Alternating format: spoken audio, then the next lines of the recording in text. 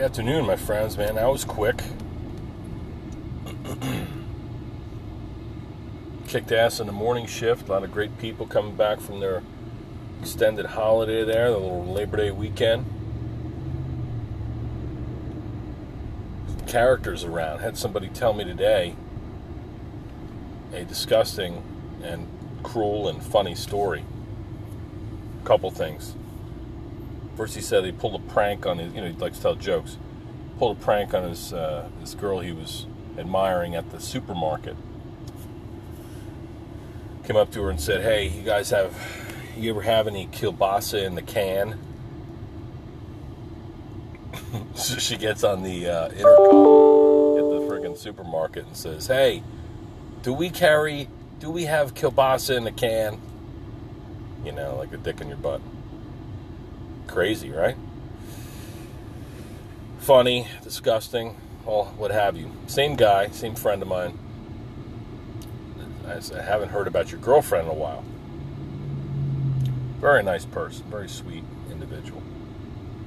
Yeah, she sent me a Dear John letter, said that I love you, but I need some time. He said, that's all right, I was done with her anyway. She had a lot of excess skin folds. A lot of folds of skin. She had lost a lot of weight, So really, man, So I don't really want to hear about these skin folds, dude. He goes, yeah, they kind of had a smell to them.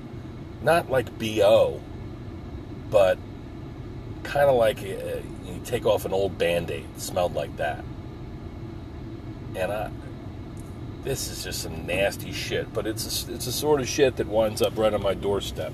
I hear about these things. For some reason, people like to tell me these things. I have one of these faces where, I don't know, last I checked, if I could stand outside myself or above myself and see what kind of person I might look like, I'm kind of like a rugged guy, got a friggin' some muscles popping out, friggin' little scruffy beard going there.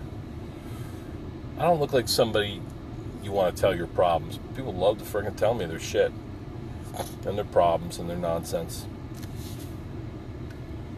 And about skin folds that smell like discarded Band-Aids.